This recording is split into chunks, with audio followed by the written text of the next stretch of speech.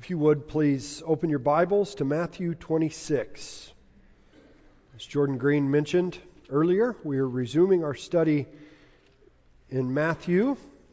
It's been a minute since we left off in the Olivet Discourse in Matthew 24 and 25.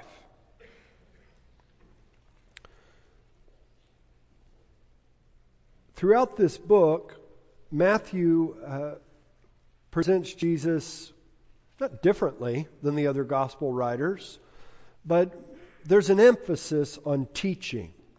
In fact, the whole book of Matthew is organized around 5 major teaching blocks, or what are called 5 discourses. It begins with the Sermon on the Mount in chapter 5.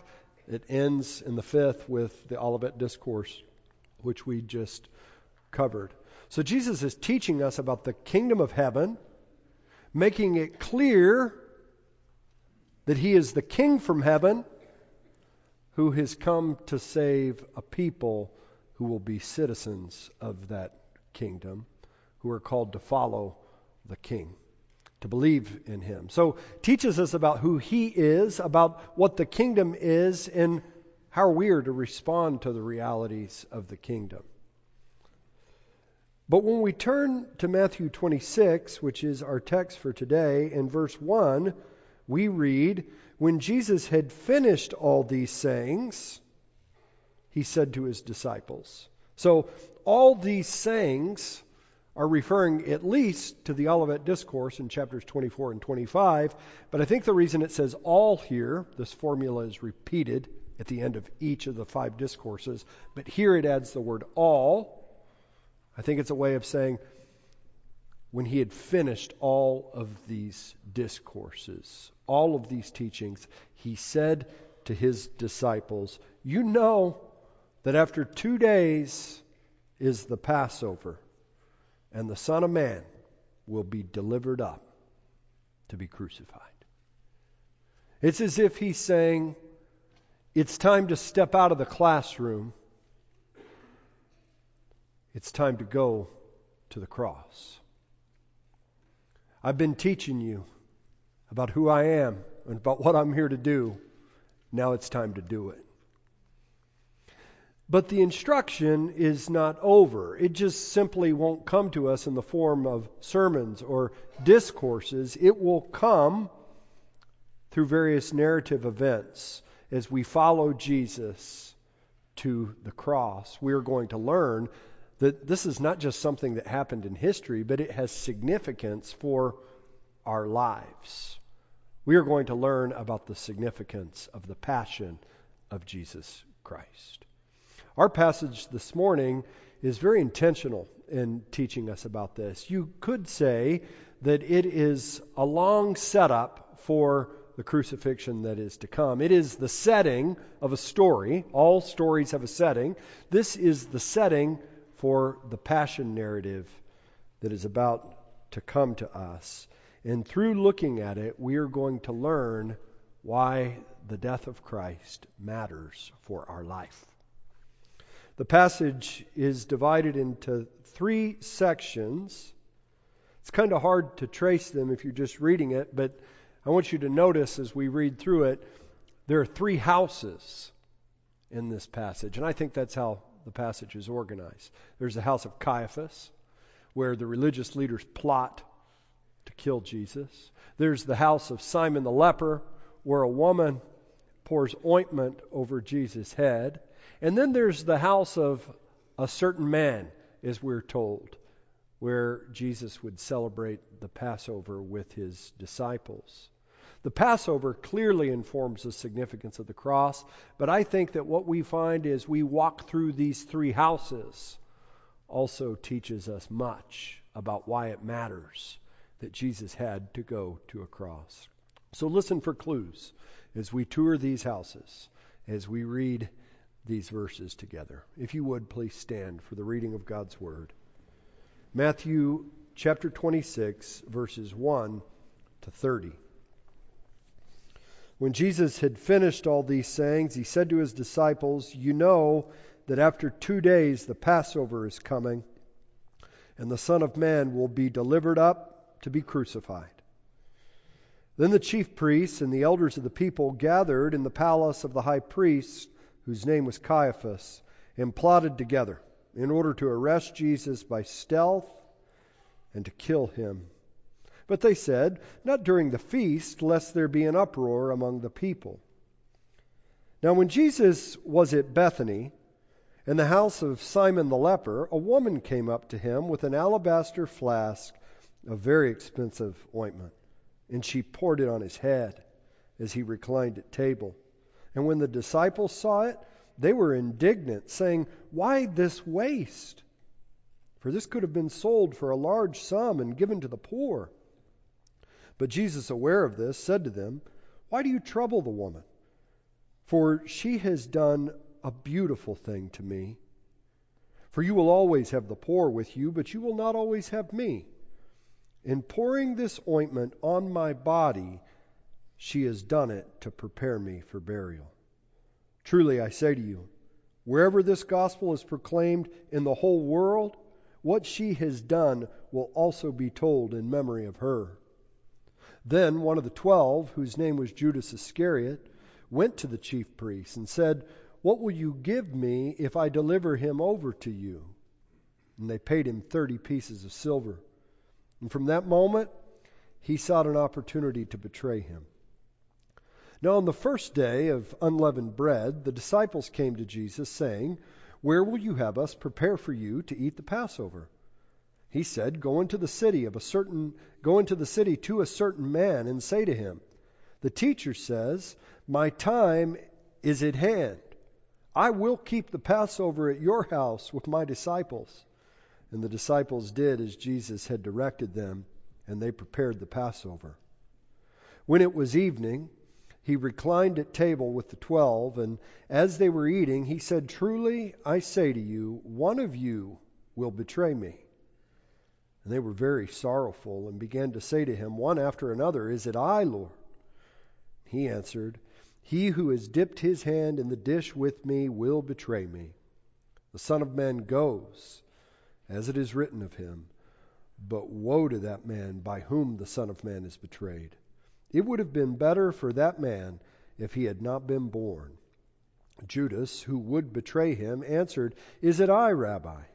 He said to him, "You have said so." Now as they were eating, Jesus took bread, and after blessing it, broke it, and gave it to the disciples, and said, "Take, eat, this is my body." And he took a cup, and when he had given thanks, he gave it to them, saying, "Drink of it, all of you, for this is my blood of the covenant, which is poured out for many for the forgiveness of sins. I tell you, I will not drink of this fruit of the vine until that day when I drink it new with you in my Father's kingdom." And when they had sung a hymn, they went out to the Mount of Olives. This is the word of the Lord. You may be seated. So when you're studying a story, if you want to understand what it means, you need to understand the way it's organized. So one of the ways to see the organization of a story is simply to look at its plot structure, the way the plot unfolds. And that would be a good way to go here. But there's another way to see the way a passage is organized, and that is to look at the characters within a passage. And as we look at the characters, sometimes what the author is doing is he's intentionally putting certain characters next to other characters by way of comparison or contrasting. And that's the way that a passage holds together. I think that's what's going on here. As we walk through these three houses, we see different characters contrasted with one another. And as we look at that contrast, we see meaning begin to emerge. And so what I want to do this morning is look at three contrasts, three comparisons that will help us understand the meaning of the cross, the significance of the crucifixion. Let's begin in Caiaphas' house, where we find our first contrast. If you want to write it down, it's the contrast of plans. More specifically, the contrast of the plots of man and the plans of God. See, there's two planning parties that are at work in this passage. And what we're going to learn as we look at them is that God is sovereign in the crucifixion. The first planning party is found there in verses 3 to 5. The chief priests and the elders, they are gathered together in the palace of the high priest. Caiaphas was his name, and they're plotting together. Their plot is to arrest Jesus by stealth and to kill him, very explicitly.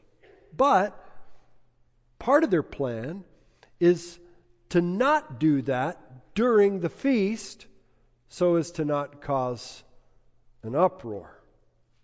So that's the plan. Kill Jesus by stealth and to not do it during the feast. But this is the thing. Jesus is not caught off guard by their plans and their plots. They're not actually that stealthy.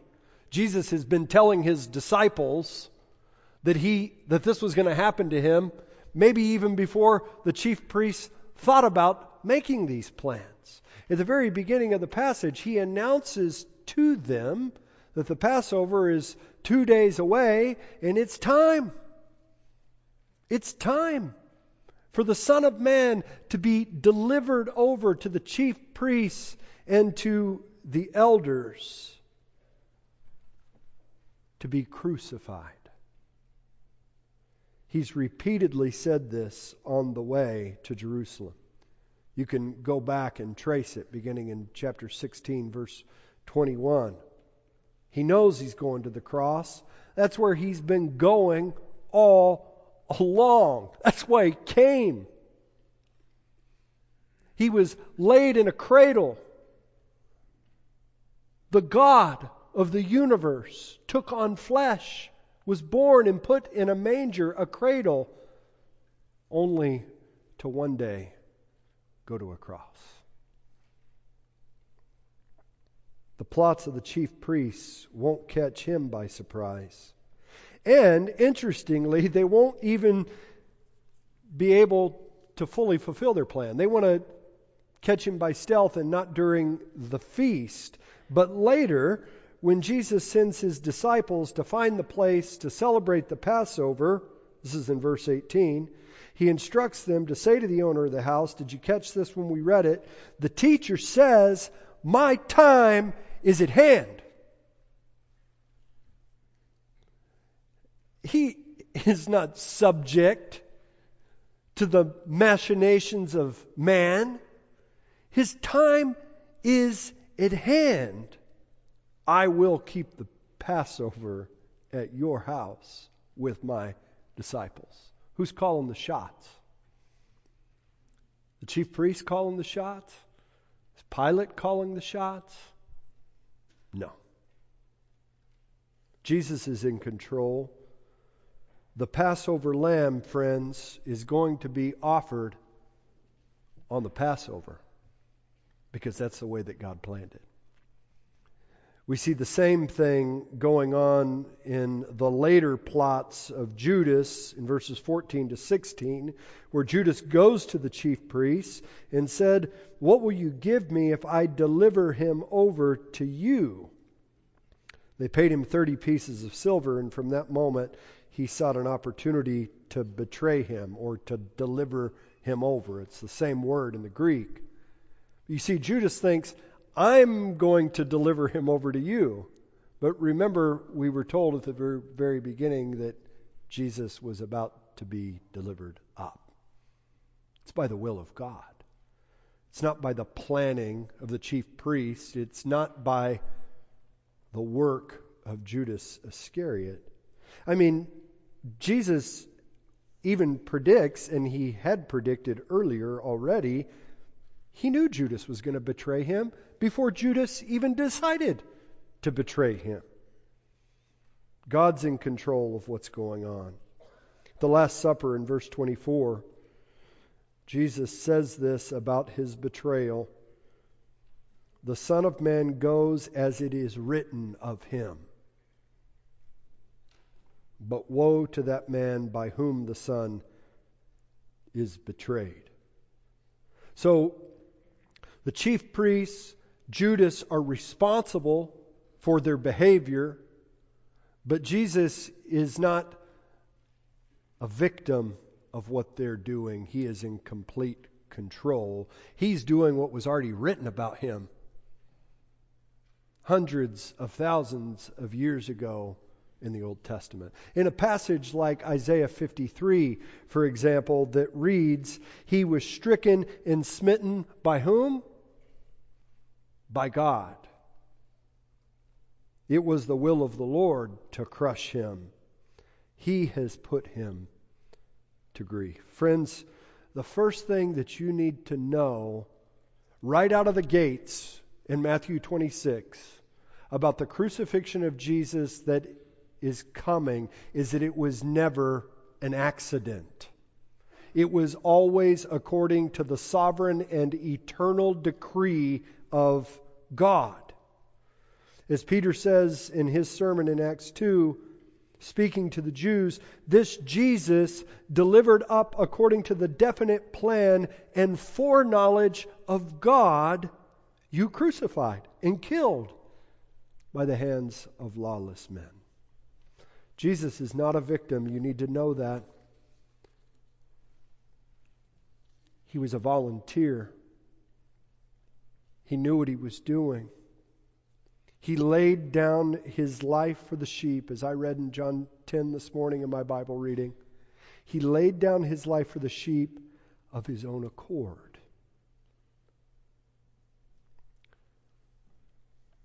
No one takes it from him, he says. I lay it down of my own accord, and the authority I have to lay it down is the same authority that I have to raise it up again. Not a victim. He's a volunteer. The cross is not a tragedy. It is the triumph of God to accomplish his purposes of saving a people for himself. The tragedy is that he came to his own, but his own people did not receive him. They're plotting to kill him. They're planning to betray him. They don't get that he's the one that they need and that he had to die to provide what they needed. Let's look now at the second contrast, moving from the house of Caiaphas to the house of Simon the leper. We've seen a contrast between the plots of man and the plans of God. Let's now look at the contrast between the price paid by a woman to honor Jesus and the price paid to Judas to betray him. It teaches us that we must value Jesus, that we must value specifically his death more than anything that money could buy, anything that this world has to offer, anything in this life. But before I get to the main contrast, the contrast of a price paid by the woman and a price paid to Judas, I want you to notice a smaller contrast, the contrast between the house of power, Caiaphas' house, a house that is full of people who see no value in Jesus, and this second house that we now come to in Bethany, the house of Simon the leper. Likely a man who had been healed by Jesus, but you know what we see in the scriptures about lepers. If Caiaphas is here on the social ladder, where's Simon the leper? He's at the bottom of the rung. But he's valuable to Jesus. And all of the other outcasts. You know, we're all outcasts. It's just some of us know it. And some of us don't. Simon knew it. The woman in this story knew it. And they valued Jesus because they knew that he was a treasure. And that's drawn out in what we see in the woman. And that's the main contrast. The contrast of payment. We are told that this flask of oil that she poured over the head of Jesus was very expensive. Very expensive. Other gospel writers tell us specifically that it was so valuable that it was worth about a year's wages for, a working class person. So in our day, we're talking about tens of thousands of dollars. That's what she's pouring out on his head. But it was also likely a family heirloom, so it's not only monetary value, there's sentimental value. But this is the point that I want you to get. She's not dumb. It's not like she doesn't know what she's doing. She knows exactly what she's doing. She thinks Jesus is worth it. And so she breaks the neck off of this flask and pours the oil on his head. But his own disciples, they don't think that it was worth it. They say it was a waste. What a waste! We could have got bank on that oil. And then we could have given it to the poor. That's what you've been telling us to do. But the thing of it is they don't get what's going on. They think it's a waste because they don't understand what they should understand. Been saying it since chapter 16. I'm going to Jerusalem to die. Do you not get it yet? I mean, even when he's arrested in the garden, they come with clubs like they're trying to stop what is clearly going to happen. But this woman knows. Why do I say she knows? Because we learn from John that this woman is Mary, the sister of Lazarus, the sister of Martha, one of Jesus' closest companions. How could she not have heard Jesus talk about his coming death? And I think she believes it. She knows the loss that is coming. And she says, it's worth it because you're worth it.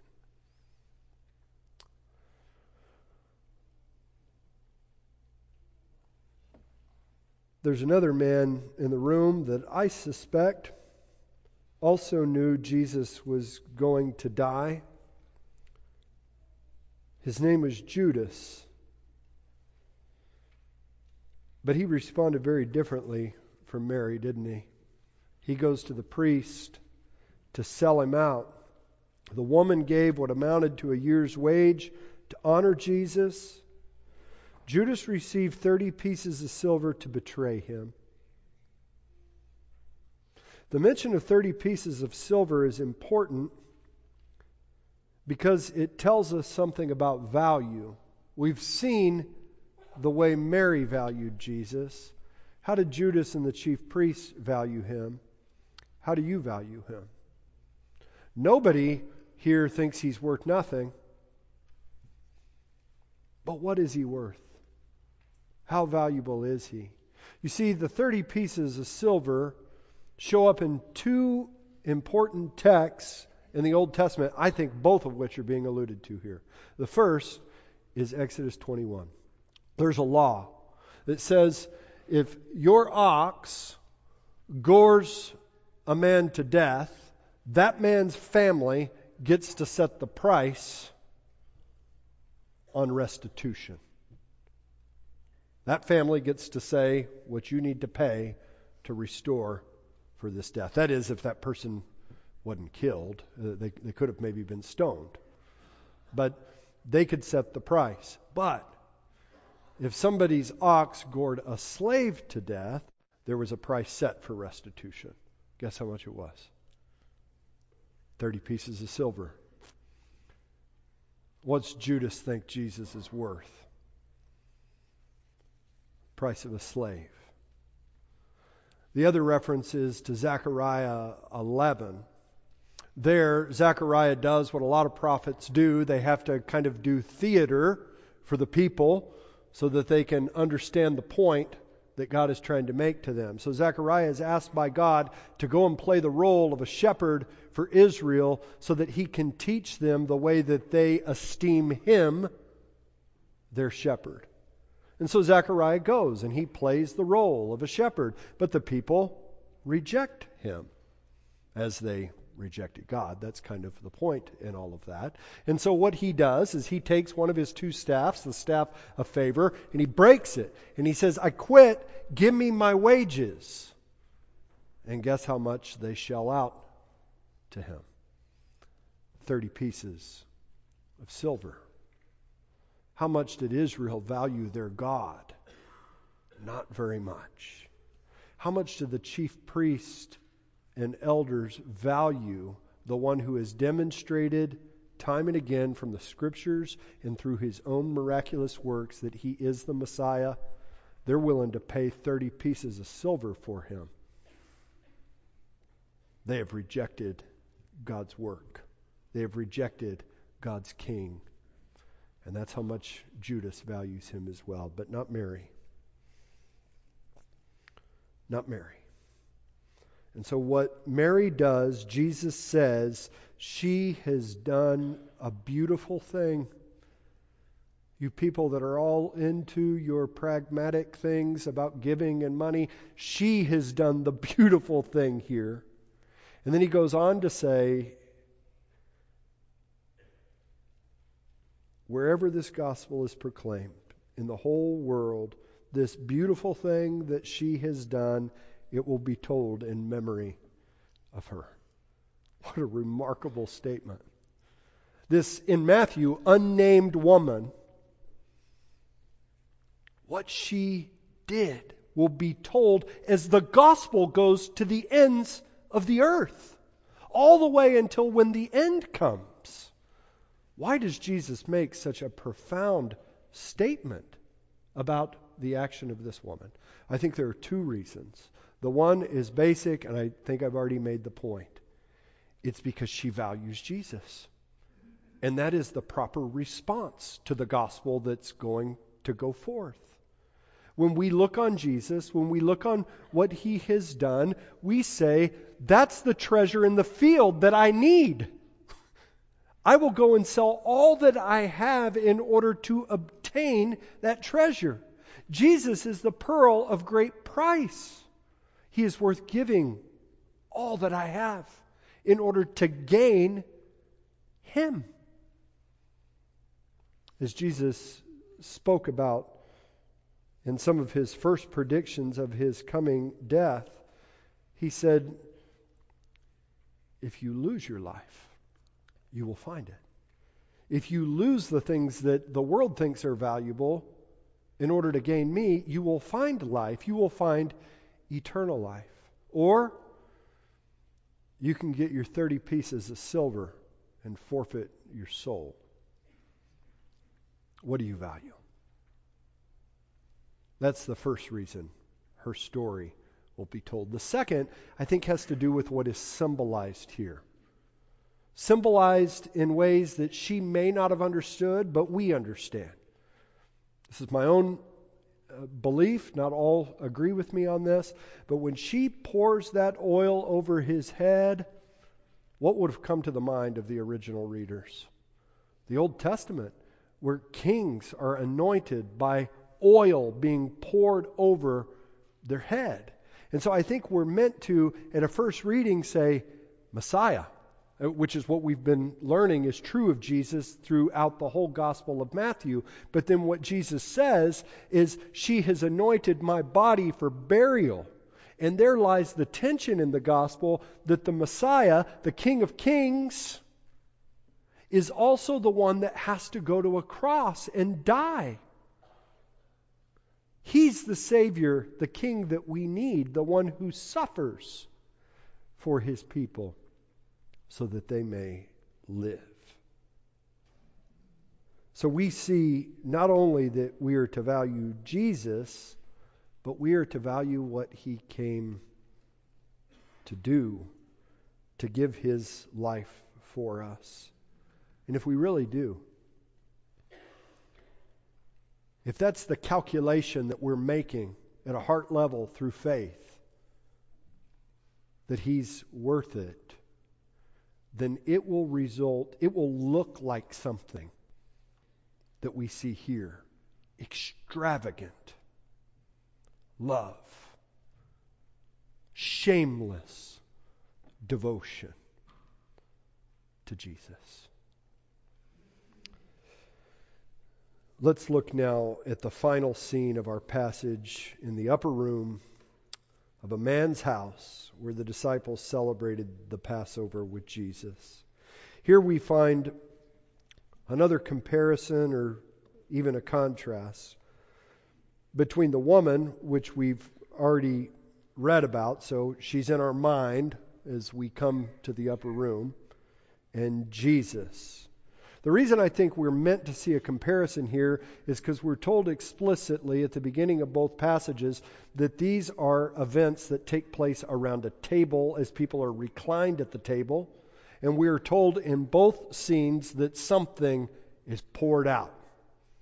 And so the comparison has to do with the oil being poured out by the woman and the blood being poured out, which is spoken of later. The woman is willing to give all she had. Why? We've said it. Because she thought Jesus was worth it.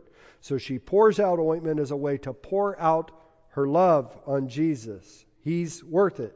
Jesus, too, in pouring out his blood, shows that he loves us. And that he thinks we're worth it. But this is the amazing thing in comparing these two stories. Jesus was worth the price that this woman paid. She is giving out of gratitude for who Jesus is, but in our sin, friends, we are not worthy of Jesus pouring out his love on us. We are not worthy of it because of what we have done in our sin. But Jesus shows his grace to us in spite of who we are.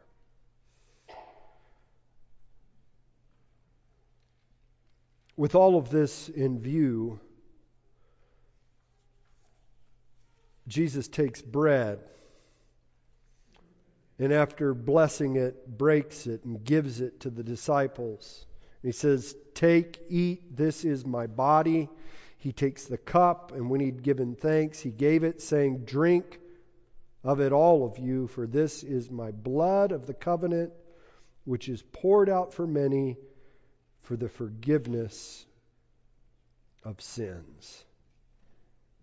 The Last Supper, Jesus is pointing to the cross. He wants us to see in the bread and the cup that he is about to accomplish something on behalf of his people. He is going to establish a new covenant in his blood. He is going to give us forgiveness of sins once and for all. The woman gave all she had. Jesus gave all he had. It's just he had a lot more.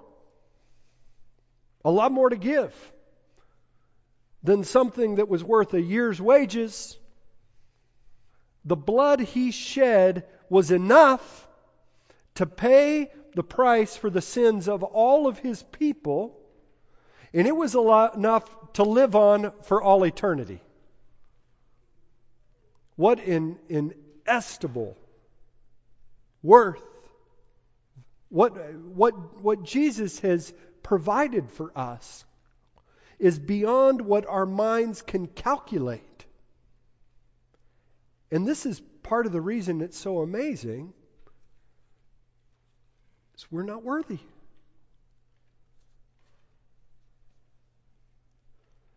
We look at the characters in this passage. We see in the woman an amazing character that teaches us how to respond. But as we look at some of the other characters in the passage, and in the passages ahead, we're going to see some points of identification there too. In our sin, apart from the grace of God, apart from really the Spirit giving us new life, we're like the chief priests and the elders. We gather together and plot against the Lord and His anointed, as Psalm 2 says. We betray. We deny. We don't see the value in who Jesus is and what He has done for us. We reject Him in our sin. We're not worthy. But He still says, you're worth it. And He proves we're worth it by paying the price. The chief priests and elders had plans and plots to kill Him, but God had a bigger plan laid out in Isaiah 53, where we read that He was pierced for our transgressions. He was crushed for our iniquities. Upon Him was the chastisement that brought us peace, and with His wounds we are healed. Goes on to say, we all like sheep have gone astray. Every one. You feel that this morning. Every one of us has gone astray. And yet the Lord has laid upon Him the iniquity of us all. We're not worthy. But Jesus thought we were worth it. The best news in the world. If we have eyes to see. He poured out His life for us. Doesn't it make sense that we would pour out our lives for Him like this woman did? To cling to Him by faith, to treasure Him is precious, to devote ourselves to Him in love, to follow Him all of our days.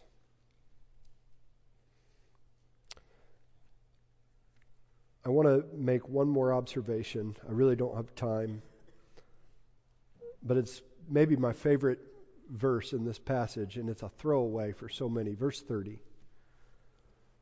So Jesus has predicted that He's going to the cross. The woman has anointed Him for His burial. He's given the Lord's Supper, which points again to the cross. The man knows he's going to die to take on the sins of the world. And what does He do when He's done setting all of this up? We read, when they had sung a hymn, He went out to the Garden of Gethsemane. Do you get that? What would you be doing if you knew you were going to your death? Jesus is singing Psalm 118, the last psalm of the Halal psalms that they would have sung at the end of the Passover meal. This is what Jesus is singing as He goes to His death. Oh, give thanks to the Lord, for He is good. Do you believe that? In the face of difficulties, for His steadfast love endures forever. Jesus is singing, the stone that the builders rejected has become the cornerstone. This is the Lord's doing, and it is marvelous in His sight. As He goes to death, Jesus is singing, this is the day that the Lord has made. Let us rejoice and be glad in it. Friends, Jesus not only paid it all, He did so with the joy that was set before Him. It was His great delight. May we have the same delight in Him. Would you pray with me?